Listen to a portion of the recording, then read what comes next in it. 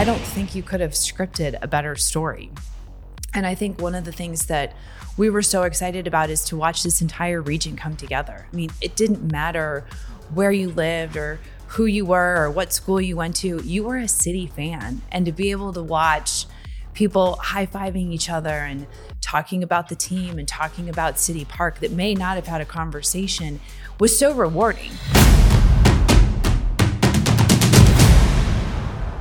Welcome to a new edition of the City Voice podcast. I always say that I'm joined by a special guest, but I think this might be the most special guest yet. Carolyn, welcome to the podcast. How are you doing? Good. Thanks for having me. Thank you for taking time out to speak to us. I know you've had a really hectic schedule. We're in a different place. We're normally in the stadium. Tell us a bit about where we are right now. Yep. So we're in City SC's new headquarters in downtown West, actually as part of the training facility in the stadium. And so we are just weeks away from moving in, bringing all of our staff back together under one roof. And so I think we're super excited. Fantastic. And we've got a little view over the training center here. You're going to spend a lot of time. We're in the boardroom right now. Yes, it's a beautiful view. So actually, this window was not here when we purchased the building. So it was a building built back in late 1800s, I believe. And so it needed a little bit of TLC, but it was a great project. So we were able to go ahead, completely renovate the building, and we're looking forward to moving about 120 employees from St. Louis County back into St. Louis City. Fantastic. Well, looking forward to hearing a bit more about that. Let's talk about football. The season has just ended. You attended the game at the weekend. I wanted to get your hot take on how you're feeling right now.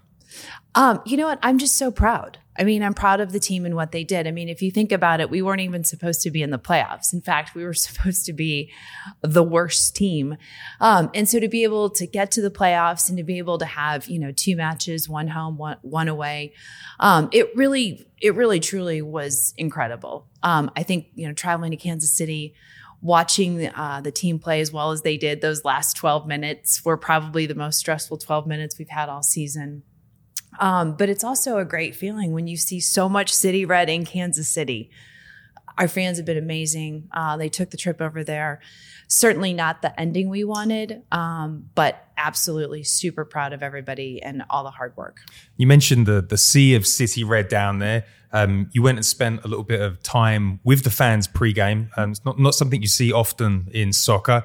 Tell us a little bit about that. Well, I mean, it was a way to say thank you. They have brought the party to City Park, with the chanting and the music and the drums, and they've become such a big part of the culture and part of what makes match day experience just so amazing. And so to see them come across the state, we actually had employees from the pavilion that traveled over there. Some of our restaurant partners, actually, one of the chefs from the training center was there. And you're so thankful that they took the time to do that. But you just also want to celebrate those moments with them as well. And now the season's finished and you've had a chance to sit down with the rest of the ownership group. Do you feel like the payoff at the end of the season was worth all the hard work that went in before? Oh, I absolutely. I mean, I don't think you could have scripted a better story. And I think one of the things that we were so excited about is to watch this entire region come together. I mean, it didn't matter where you lived or who you were or what school you went to. You were a city fan. And to be able to watch people high-fiving each other and talking about the team and talking about City Park that may not have had a conversation was so rewarding. And then obviously the food scene was a huge success. Love hearing the stories about people actually visiting these restaurants, the brick and mortar restaurants outside of the stadium.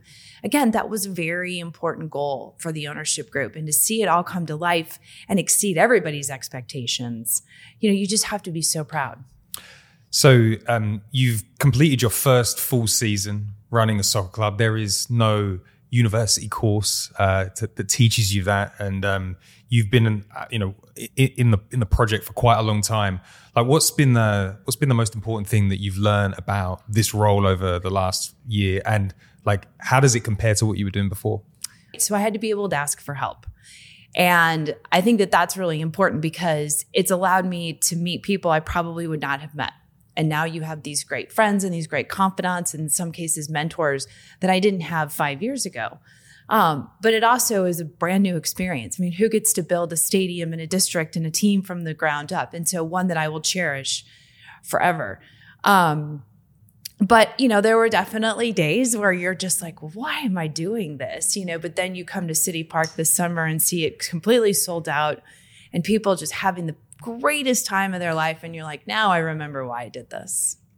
And are there any, is there a big difference between sort of pre-soccer coming here, like in the build and like being running a football club when it's actually happening in the season? Obviously they knew the family and everybody else, but questions were more around foundation. Fast forward 5 years now, the question's all about soccer and about City Park and about the players and about City Red. And so it is just a very different world to be in, but it's so fun because it allows me to talk about something that I've become very passionate about.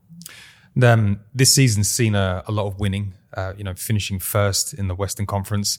The playoff game wasn't the result that we wanted, but the fan reaction after the game and this week to your messages that you've put out have been really positive. I wondered if you had like a sort of message that summed up the season and, one that will get people excited for next year. Yeah, I mean, first of all, it took an entire region, it really did. It took staff, it took players, it took coaches, but it took bands. It took people buying merchandise, buying seats, buying food. None of this would happen if we didn't have people actually coming to the matches. And so when you think about how critical that is, it's awe-inspiring, for lack of a better term, to see so many people in City Red. But it really did take this entire region. I think the better news is now we know what to expect. We're no longer navigating a new stadium, new players. A lot of faces will, a lot of familiar faces will return next year. And so it's like we now really get to enjoy what we know, if that makes sense. Because always that first couple of matches, everybody was trying to figure out, well, where do I want to eat? Well, where do I want to sit? Well, towards the end, hopefully everybody's very comfortable. But I think honestly, this was our first year. I mean, can you imagine what our second year is going to be like? And I'm just excited to see, what it brings. And I think that we'll probably have a tough schedule because we're in the Western Conference. I think we'll have some amazing matches. I have no idea if we'll play Messi or not. Really, I wish. Nearly this year. I know, this close. That is the number 2 question I get. But I think just being able to bring everybody back together on a Saturday night or a Wednesday night and high five and have a beverage and have some great food. I think everybody's ready for the next season to start now. You've spent a lot of time with the squad, traveling down at the training ground. I wondered if there were any sort of moments that really stuck out to you on a personal level that you've had there.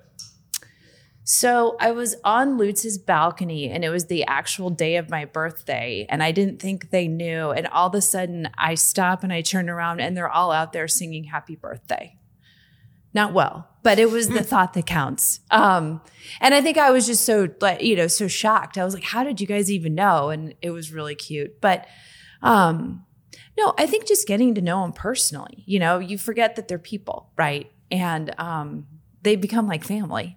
And so when they talk about, their siblings, or I've met parents, love their 4-legged children as well. You really do start to look at them now as a family and you want what's best for them, right? But it's also hard because it makes the matches more intense because it's like watching one of your own children out there playing. And so I think just being able to build those relationships has been special. And you've traveled the country. You've been to a lot of away days this year. Are there any stadiums that you've been to and you're like, wow, that this has been a great experience for me. I learned something being in this environment. Well, before we started this project, we went to 8 different stadiums. And so we actually got to learn a lot. And I always say that I'm so grateful for the owners and their staff that would say, you absolutely need to do this, or you do not want to do that. And so most of them, we went for matches. But it's very interesting to see how cities sort of lean into what makes them so unique. And the best example I have is probably Austin. And they've done a great job, marketing the color, marketing the stadium.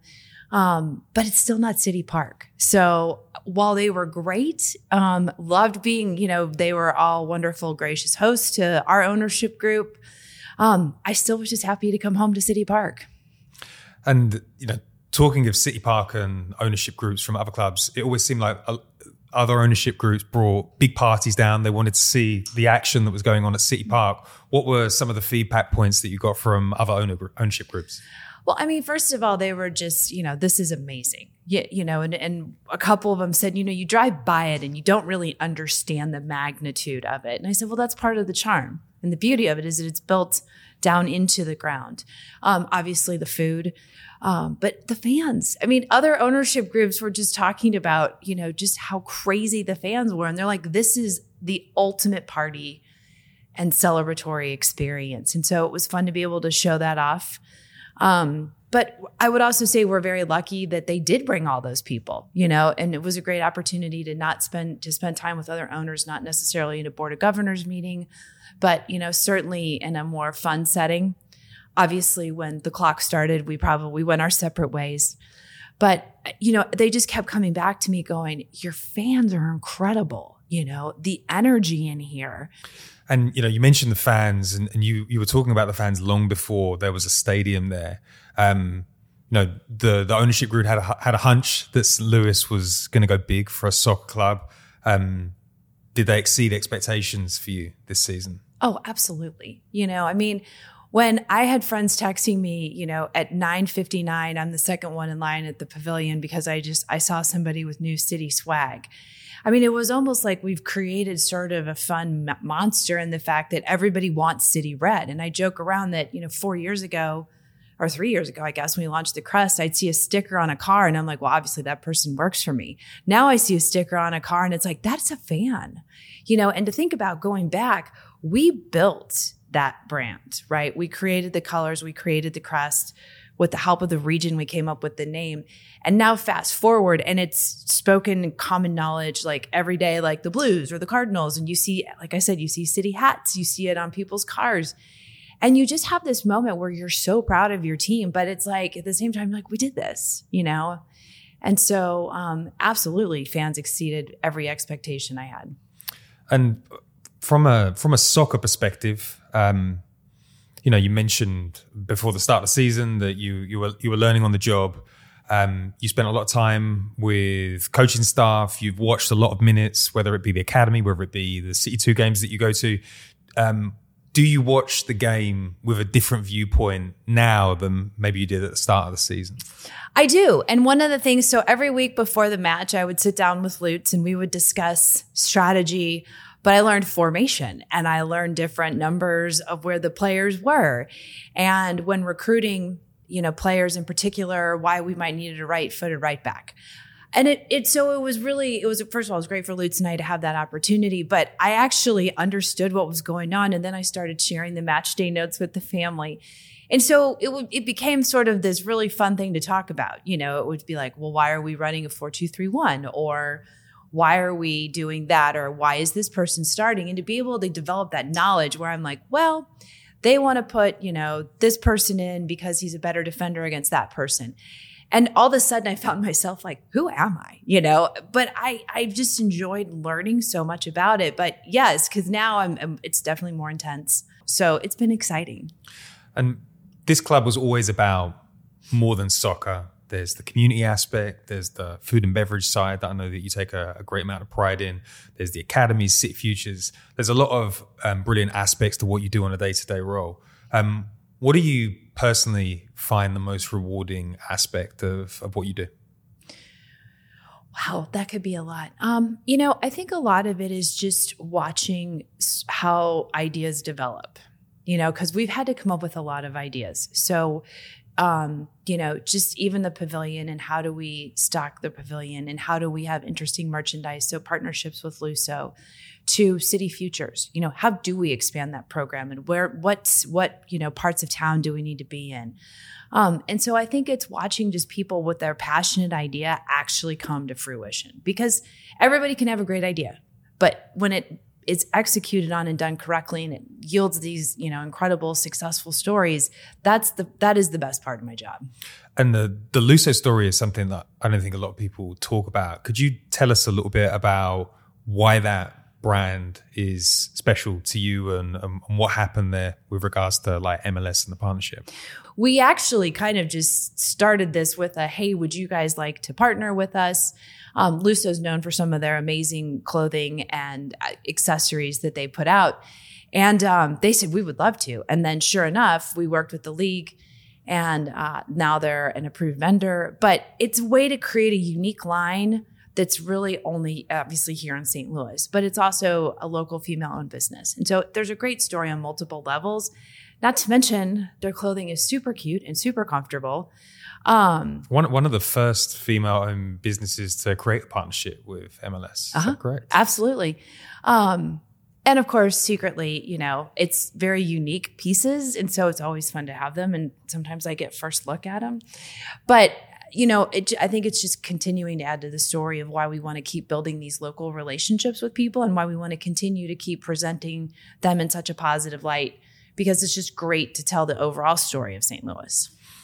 So going back to the broader ownership group, it's a tight-knit group. You've all been on a journey that nobody has really been on before. The success, like the scale of what's happened. How has the relationship grown as the season's gone on? Has it been exciting for you all? Oh my gosh, absolutely. I mean, the family in particular, they live for match days. And it's funny because we've now arranged our calendar around match days, and we all had our funny little nuances. Andy and Barbara had to sit in the same seat. Mom had to sit in the same seat. I was just stressed out the whole time standing up. But it really actually brought the family together in a different way. Because going into it, none of us knew anything about the sport. And so we've all had to sort of learn together. But, when your team wins, especially when it's close, there's nothing better than high-fiving and hugging your own family. And so, like I said, I would send match day notes and we would just go back and forth about, just really about the sport and the players, but also just about, food and everything else. And it was a lot of fun to do this with them. And Andy famously said that he would never invest in a sports club. Mm-hmm. How does he feel about the investment now the season's over? I don't expect him to say that he was wrong. What I do expect him to say is that it was a whopping success and a great thing for the St. Louis region, which is exactly what we wanted to do. Fantastic. Are you talking about plans for next season already? Is it too soon? Like, how does that work? Season's finished. Like, what's the approach? Oh, absolutely. I mean, it's you have to start thinking about 2024 in the middle of 2023. But we've had such a great year, so we have to continue to build on that momentum. And so one of the things that I think the team is doing a really good job with is how are we going to continue that momentum? And do we need to take a different look at it, right? Our food story launched epic, unbelievable. Our season, like I said, we were supposed to be at the very bottom, number one in the West. So I think again, going back to creativity, I think there's going to be a lot of discussion about how do we make season 2 just as exciting, if not more exciting. And so I'm really looking forward to what comes out of that. And so just stay tuned. Okay, cool. So let's go back to the media point. Because the media did say we'd finished 13th or 14th. Some people really, really doubled down on it, but we finished first in the Western Conference. You stuck to your guns. What do you put that down to? Like, how do we finish first? What's the magic ingredient? Well, I think we didn't want to finish last. But I think a lot of it comes just from the leadership from Lutz down to the coaches. They were very clear about what kind of style they wanted to play. They were very clear about what kind of player they wanted. But those gentlemen run a tight ship over there. And I think not only did they expect these players to perform well on the pitch, but they expected them to perform well off the pitch. And so I think they worked a lot on trying to build up some trust, really work on them working as a team. But they also found very competitive, hungry players that were ready to prove something. And so I think that sort of added to the secret sauce of at the end of the day, we were going to be a number one team. We had great players. But I think they just needed an opportunity to show what they really were. And you saw some players that, had some of their best seasons ever, and they had been in MLS for a couple of years. You've had some players that are just new to the MLS circuit that had amazing seasons. And so I think a lot of it really just came down to Lutz and Bradley and the rest of the coaches having a vision of what they wanted, and they stuck to it. So on the non-soccer side, you built a club from 0 staff to 140, 150 right now. It's been a successful season off the pitch as well. Could you tell us a little bit about how you went about that and what your philosophy for building the corporate side of the business was like? Well, the nice thing is, there's a couple things, I guess. The nice thing is when you're a new sports team, everybody in the world wants to come and work for you. So we would post a position and have hundreds of people. The hardest part was trying to figure out who was actually qualified for the position. Secondly, they needed to be a good fit with the team we had. We started small and mighty. Obviously, 2020 kept that small and mighty group together. And so we needed to make sure that you were a good fit, because this was a, we had no idea what was coming. And then third, I think it was really just finding people that were most qualified. And my philosophy has always been, you're the expert in this area, so I'm going to let you do what you need to do. And I think that helped out a lot, because the other thing too is a brand new club. So we didn't have any established ways of doing things. It wasn't like, the predecessor, the person before you did it this way. And so I think we were able to attract unbelievable talent, actually, from St. Louis, outside of St. Louis. And so I think really just making sure that they always felt like they were part of a team. They are part of a team. They're part of a family, I think has also helped us keep them, which is important too. So putting trust in people is clearly important to you as a leader. Put a lot of trust in Lutz. Can you talk about how your relationship with him has developed over the last 9 months? Yeah, Lutz has been, we hired Lutz in 2020, and he's had to build an academy, development team, obviously help with the stadium and the training center. And so he and I have definitely had our ups and downs, but from day one, we've always had the same goal. And I think that that's helped keep us, if we start to drift apart, that brings us back together, because we both remember why we're doing this. I think over the last 9 months, it's been really exciting, because all of this stuff that he's been talking about and all of these amazing, wild at times, goals he had, he achieved them all. But more importantly, I think having that education piece on his part with me has been very special to both of us, because he can take clips from past matches and say, okay, let me walk you through what happened here. Like, this is what you need to be looking for.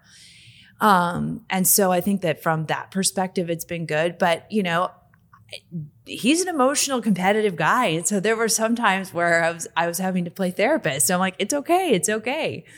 And so I think he and I have a good balance with each other. And so you really got to sort of see that play out over the last 9 months.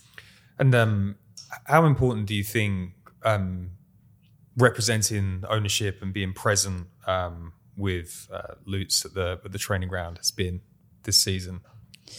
Well, I think it's important, because, you want, in my opinion, if somebody's going to come out there and work as hard as this team does, and play in conditions 20 degrees to 120 degrees, I feel like they should know that we do care about them, and we are invested in this. And this is not some project that we're going to push to the side. And, we had the whole family down to the training grounds a couple of times, actually. And so I hope that the players took that as, this family's really invested in me. They're invested in my career, but also that we were committed to this. And this wasn't something that, next year we're not going to be as committed. In fact, if anything, I think we're more invested after this year. You've got a lot of young players in the squad. How impressed have you been with their resilience this season, and just how they've given their all to the cause? Well, I mean, you can tell that they're super competitive and they're super passionate. And that's not unlike the qualities I grew up with in my family. I mean, my grandfather was an entrepreneur, created this amazing rental car company, but my uncle was really the strategy and the brains behind it. And so being competitive is second nature to me. But I also loved, to your point, they were young and they were hungry and they wanted to prove to everybody that they were great soccer players. Just watching them go out there and play their hearts out. It's really a thing of beauty, actually. But I can relate to it because I'm just as competitive. And speaking of competitive, you hired a rookie manager. A lot of people had opinions about that at the start of the season, but he's had a great year. Do you feel proud that you took that risk and it paid off? And what do you think about the impact of Bradley Carnell at St. Louis City? So when Bradley interviewed, it was one of those interviews where I'm like, this is exactly what we're looking for. He understood the principles that Lutz wanted to execute. He understood the style of play. There was confidence, but not cockiness, if that's the right way to say it. And he ended his presentation, a PowerPoint, by the way, with a picture of his family. And he talked about how important his family was to him. And I said, you know what? That's the kind of guy we need. He had a tough job coming in. We were very fortunate. We actually brought him in 6 months before we probably needed to. So he could help with City 2, but also help pick players, and really kind of think about the strategy. And so, again, far surpassed my expectations. Like you said, a rookie manager. He was an interim for a year. But then to be able to come on, first year head coach, expansion club, not really knowing what you're going to get, I think he did a fantastic job. A sort of question that riffs off of that one. You brought a lot of people in from outside of St. Louis, and I was listening to some of the press conferences yesterday, and I'm thinking of people like Roman Berkey and Tim Parker. A lot of people see St. Louis as home now.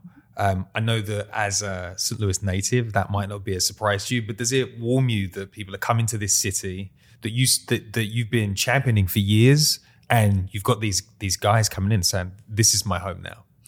Well, it's one of those. Again, I knew what should happen in my head. I know how St. Louisans are, but as we were recruiting these players, we did have some selling to do, right? Because if you go and look at some of the things in St. Louis, it's not always necessarily positive.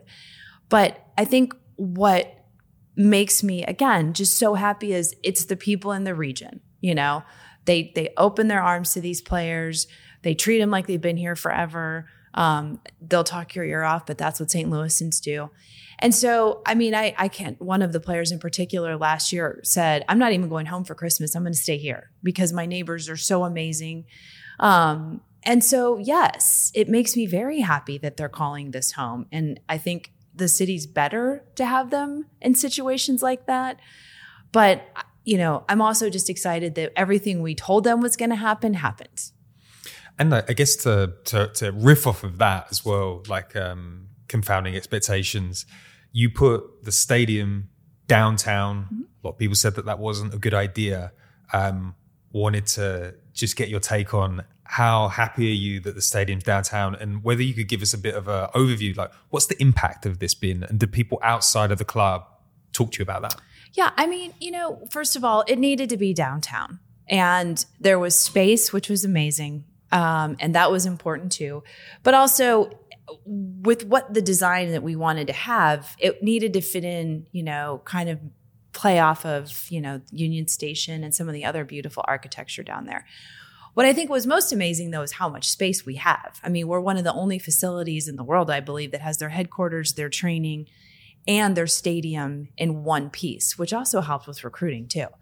But I think what it means for St. Louis is it sort of is connecting these neighborhoods, because you had this beautiful downtown with the Arch and Enterprise Center and the ballpark and these parks. And then there was kind of this big open space. And then you sort of picked up at the beautiful historic SLU campus. And so to be able to now have that transition of you're leaving one, beautiful neighborhood with SLU and then coming into downtown, it just sort of completed that whole corridor. But most importantly is it also provided density. When you have all these people come down for a match or a non-game day match, it really started to help people feel better, honestly. And, there were nights where we had Blues City, something was over at the Dome, over 100,000 people downtown, and there wasn't one major incident. And we hope to be able to tell more stories like that. But I think just overall, it kind of completed that corridor, and that was key. There were some early investments in the area. We've got the pitch that popped up has been really successful. Are you starting to hear stories that there are other investments that are going to follow the stadium?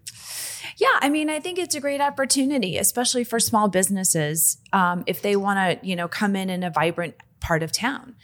And, one thing I think we're doing a very good job with is non-game day events. We have a lot of events that are popping up.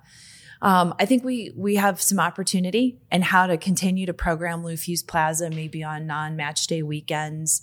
And so we're just excited, going back to that creativity, we're just excited, to what else we can do. However, it's great for some of these small businesses that want to come down and be part of the district. But more importantly, going back to, you've got this beautiful Union Station and the aquarium and the Ferris wheel and all of this just excitement. And so to hear about, more options for lunch or dinner or boutiques, especially, I think it's a perfect time to move down by us. And I'm just excited to see what happens. Fantastic. We might have been chatting off air, but you were talking about the importance of stability. Mm-hmm. Do you see that as an important factor in the success of next season? Is there gonna, is movement going to be limited? Very much so, because there is a lot of the internationals arrived last summer. So they had 3 months roughly to play together as a team for City 2. And I think that was so key, because when you think about it, everybody else had to be here January 9th. And we went right into preseason. Well, a good chunk of those players had already played together.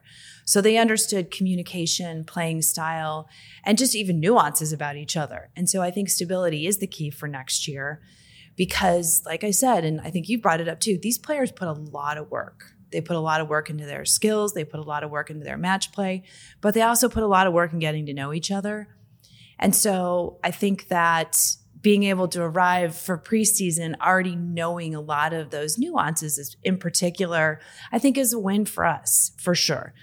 And so the way it's shaping up right now is I think that there will be obviously there's always going to be some in and outs, but I think it will be a limited number. Okay. And you mentioned City 2 there. Mm-hmm. I wanted to get your take on the academy system and City 2. Building an academy is doing things the hard way. You did things the hard way. There's been some fruits that have blossomed off the back of this. How proud are you of the academy and what it's been delivering for this city over the last year? Well, I think, again, that was one of those things. We came out strong, and we doubled down on that. And we were telling everybody we're going to, build this free academy that offers, your kids elite performance, great coaching. And to see the success that it's become is very exciting. And actually, I've been to quite a few academy games, and it's very interesting to see even how these players have sort of grown up over the years. 3 years, I guess. And then City 2 is a unique entity. So one of the priorities is, what are we really going to do, and how do we capitalize on what City 2 is next year? The timing was great. It was a Sunday afternoon. It was a great ticket to come in to see City Park, to watch potential first team players. But I'm so excited about the potential of City 2, because it really can be a great event, but also a great way to see, the next big star, hopefully for City. Do you have any favorite success stories? Because I know success to you isn't always making it into the first team. There are other examples of that. Do you have any sort of things that you can share? Yeah, well, we have 2 in particular we've already signed, Tyson Pierce and Caden Glover. We've had a lot of really great stories. One thing in particular, actually, now that you've got me thinking about it, that was a Lutz idea but fits in with everything we're doing. He purposely wanted to create a U22 team, and really was the opportunity for athletes that had talent, but probably not first team talent. And it was a way for them to keep playing, potentially get picked up by college scouts. I think last year we had 17 kids signed on to universities all over the U.S., everything from Northwestern to St. Louis University in our backyard, Carnegie Mellon. And it was very important to us that these kids, while they might not be able to have a professional soccer career, or at least at that point, at least they had an opportunity to go to college. They had an opportunity to continue playing the sport. And so I, for one, have been a huge fan of that program. But to see the success of it, I think has been a huge feather in Lutz's cap.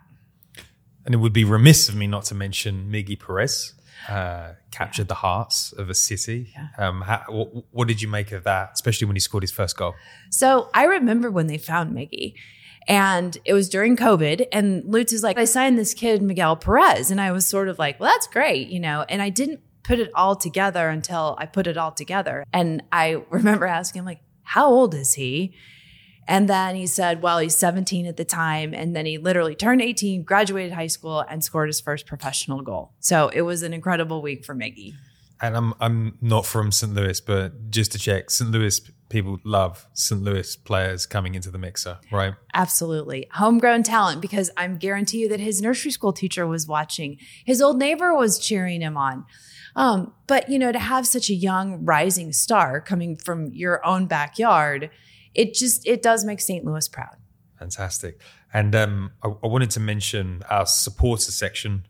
At the start of the season, their objective was to become one of the noisiest in MLS. A lot of the players have said they are the noisiest. You've been to a lot of away day stadiums. What do you make of the commitment of the supporters this season? And on a scale of 1 to noisy, where are you putting them? Well, I mean, they were definitely noisy, but that actually makes me more excited to see what they're going to bring next year. But, they were the loudest by far. But I think it was just the passion and the enthusiasm and the chants. Oh boy, my aunt got on board with the chants hardcore. But they really do add such a uniqueness that found in soccer, right? I don't ever see supporter sections like that at any other professional sport, at least here in the U.S. But they get you so excited and pumped up, and the drums are beating and everything else. And I am very grateful for the energy they brought, because waving that flag for as long as they did had to have been difficult. But you could tell that they would just mesmerize the fans right off the bat. And I would say, hands down, that is the best supporter section in MLS. And the energy of the supporter section appears to have rippled around the stadium, because there was a bit of debate during the season about sitting versus standing. It died down as the season went on. Can you tell us a little bit about where that decision landed and, what fans can expect next season from that debate?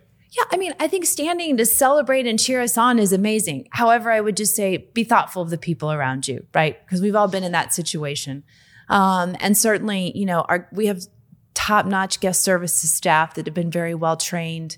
So any concerns, questions, just grab a guest services staff person. Great. And our supporters and fans have worked closely with the club from the very start. We had FX Council meetings. There's been support commissions. There's been city moves. There's been a lot of people feeding into the design of the club. How important were those voices into what the end product at City Park has been? Well, I mean, I think it goes down to what should we even be called? Over 5,000 submissions. What kind of food should we have in the stadium? Close to 10,000 submissions. One thing about this club is we've always wanted input, right? Because in my mind, I think this is a great experience, but then you find out, no, it's not. And so being able to have the different councils, whether it was the female council, the LGBTQIA+, we learned so much about how they want to experience the stadium. We learned about things that we need to be thoughtful that will make them feel comfortable, make them feel safe. And those are really, really important, because that's what gets people coming back. It's also a great way to continue to build your fan base. And so I was truly surprised, actually, at some of the feedback, but that's why we did it. And so every comment that was made, every piece of feedback we've gotten has been taken seriously. If we had people give us not a great score on match day, there was a phone call that would follow up and say, can you please explain to me, a little bit more what happened and what can I do what can I do? And I think that that's so critical in making sure that we continue to offer that off the chart fan experience, but also one where people enjoy themselves because they feel safe and they feel accepted. So was that just a first season thing, or is this part of the St. Louis City SC DNA moving forward to always engage with fans? It's part of the club's DNA going forward. And, with everything rapidly changing, and we definitely have a lot more groups that we need to reach out to, and again, every single one of those brought back wonderful points that we did not think of. But they are certainly important, and they need to be addressed, considered, discussed, whatever word you want to use. And so I am excited to continue those council meetings. And just one last point on the supporters. The STL Punks and Friends created a tifo for the Seattle game that had your shirt on the back of it. There's a really great picture of you looking at that tifo. How did that feel to see that go up at the end of the season? I mean, I'm not going to lie, I teared up a little bit. I might tear up a little bit now because, to see your name up there like that is the coolest thing ever. I mean, I'm on a tifo now. It was funny though, because everybody kept tagging me on Facebook, like, where did the 18 come from? And I was so bummed. I didn't have this great story that it was my lucky number when I played in high school. Literally, my birthday is May 18th, 5/18, and I like the 18 better than the 5. There's no secret to it. That's as simple as it is. Your number's your number. I was, but you know how many May babies are in this region? So then we had to celebrate the May babies. It became a whole thing. But no, I mean, how lucky am I? I mean, I'm on a tifo, but I was, like I said, it was emotional in a good way because it just makes you happy and you're so endeared to everybody. And, obviously, I think that they're such a huge part of everything. And then, to have them think of me in that way, it just makes you happy. Fantastic. And I know another thing that makes you happy is the Bigger Than Soccer initiative. When I first interviewed at the club, it was like core to what this is. This is not just about what goes on the pitch. Mm-hmm. Could you tell the fans listening what Bigger Than Soccer means to you? Well, I mean, we've done a couple of really unique things. So let me start with Pillars of the Valley. It's an amazing art movement on the southwest corner. And really what it was to pay homage to the thriving town that was once where our stadium sits. It was an incredibly huge part of St. Louis history, but interestingly enough, a lot of people didn't know about Mill Creek Valley. And so to be able to tell that story, to be able to bring back in some form or fashion to life this thriving Black community was very important to the club. And the first time I saw Pillars of the Valley, I was with the artist. And what was supposed to be a half an hour interview turned into a 2-hour plus interview because I was so moved by it. One, kind of hearing the story, but 2, hearing how he got here, but 3, there's a plinth that has names and the jobs that they have, and it feels so real that everybody needs to see it. But we also worked and got Counterpublic, an art exhibit back so that it allowed people from all over the St. Louis region to have exposure to art. And so I think that was a really big, sort of happy event for us because it is more than just a sport. But, we've also done, we have our City Futures program where we're, introducing the sport to young children, which has been so much fun to watch. I have an 8-year-old niece that, I don't think soccer is going to be her sport, but, she had an opportunity to play where some neighborhoods you don't have that opportunity. And so I think we just really keep trying to look for, things that are unique so they can be unique to city, but also have, a benefit to everybody in the community. Breaking the pay-to-play model was, one of the things that you wanted to hang your hat on. How many kids have passed through City Futures so far, and are there plans to expand? Yeah, I think well over 1,000 kids have passed through City Futures. I think the answer is yes, we need to expand, but we've learned a lot. And so I think having, that program be as successful as it's been, it's also definitely had some challenges. And so I think what we really need to do is, again, sort of go back to what's the focus of this? What are we really trying to do here? What neighborhoods do we need to be in? But also we really want to make it a very cool experience, not only for the kids, but the people that are bringing them as well. And tell me about the mini pitches that have been going up. And we've seen some pictures, some very beautiful spaces. Like what are they all about? Well, it was a good opportunity, again, for, kids to go out and kick a ball around. I mean, certainly there's the health aspect of being active, but it's also, they may find that this is a new sport that they are very passionate about. They may have a talent for it that they didn't know. But it's also for adults too. I mean, how many people have told you that, as an adult, I would go out and kick the ball with my kid, or I'd go kick the ball with my friends. And so we just really want to make sure, again, going back to everybody in this region should have the ability to have some accessibility to the sport of soccer. I know that the point of City Futures is not to create lots of professional players, but people do ask, do you think that there is any chance that maybe someone from City Futures might make it into the academy over the next couple of years? I mean, we may have the next Messi right here in the St. Louis region. You Fingers never crossed. know. Yes, fingers crossed. But no, I mean, obviously, yes. Do we want to see if we, can produce some great soccer players? Of course. In reality, I don't think that that's, it has a low probability, I guess I should say. But I think what's fun is to see kids out there being active. I hate to say it, they're not on their phones. They're out there kicking a ball around. They're working on other skills too, because part of City Futures is teaching some life skills that are just critical. I love when the parents jump in. Every now and then some parent will jump in and start kicking the ball around with their kid. And so I think that that's important as well. So I think while yes, could there be the next big soccer player coming out of City Futures? I would say that I think it's more important to get more kids exposure to the sport. Your expertise pre-City was with the Enterprise Foundation, so community is core to you. How have you used that expertise running a soccer club? Well, I think part of it really is having a good sense of where you can launch a successful program, first and foremost. And by that, I mean, where are you going to get buy-in from the community? And whether that's elected officials, residents, just in other, even sometimes businesses around that community. But, when you're new, everybody wants to be one of your partners. And so we've had to have some tough conversations in a positive way, just really trying to figure out who we want to partner with, because we want to make sure that we have that very special relationship with these partners.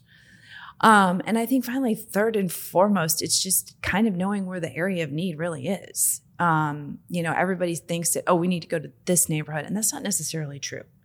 Or you need to go to this neighborhood with this service. And so I think having that background helped, because when we were trying to develop this program, I'm telling you right now that I think this is where we need to sort of target our neighborhoods. And these are, like I said, this is where we're going to get the buy-in, especially with mini pitches, because somebody's going to have to help us upkeep them, for instance, or help us program them. And so when you have a strong community that really wants something like that, it makes it so much easier for us at the club. I know that at City, we include the food story as part of the community story. People see all of the local restaurants in the stadium, but you told me some of the thinking behind that. Could you explain why that food story is important outside of game day?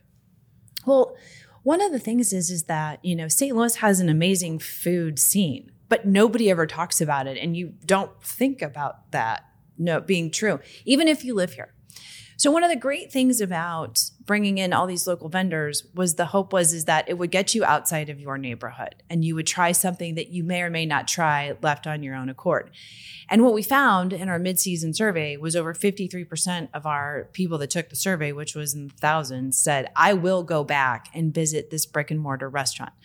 So first of all, it helps with the small businesses, but it promotes the food and beverage scene. But most importantly, I think it gets you out of your neighborhood. It gets you out of your routine. It introduces you to different types of cuisine and this amazing cuisine that St. Louis has. And so I laugh. I would never think of going to get a taco on Cherokee Street.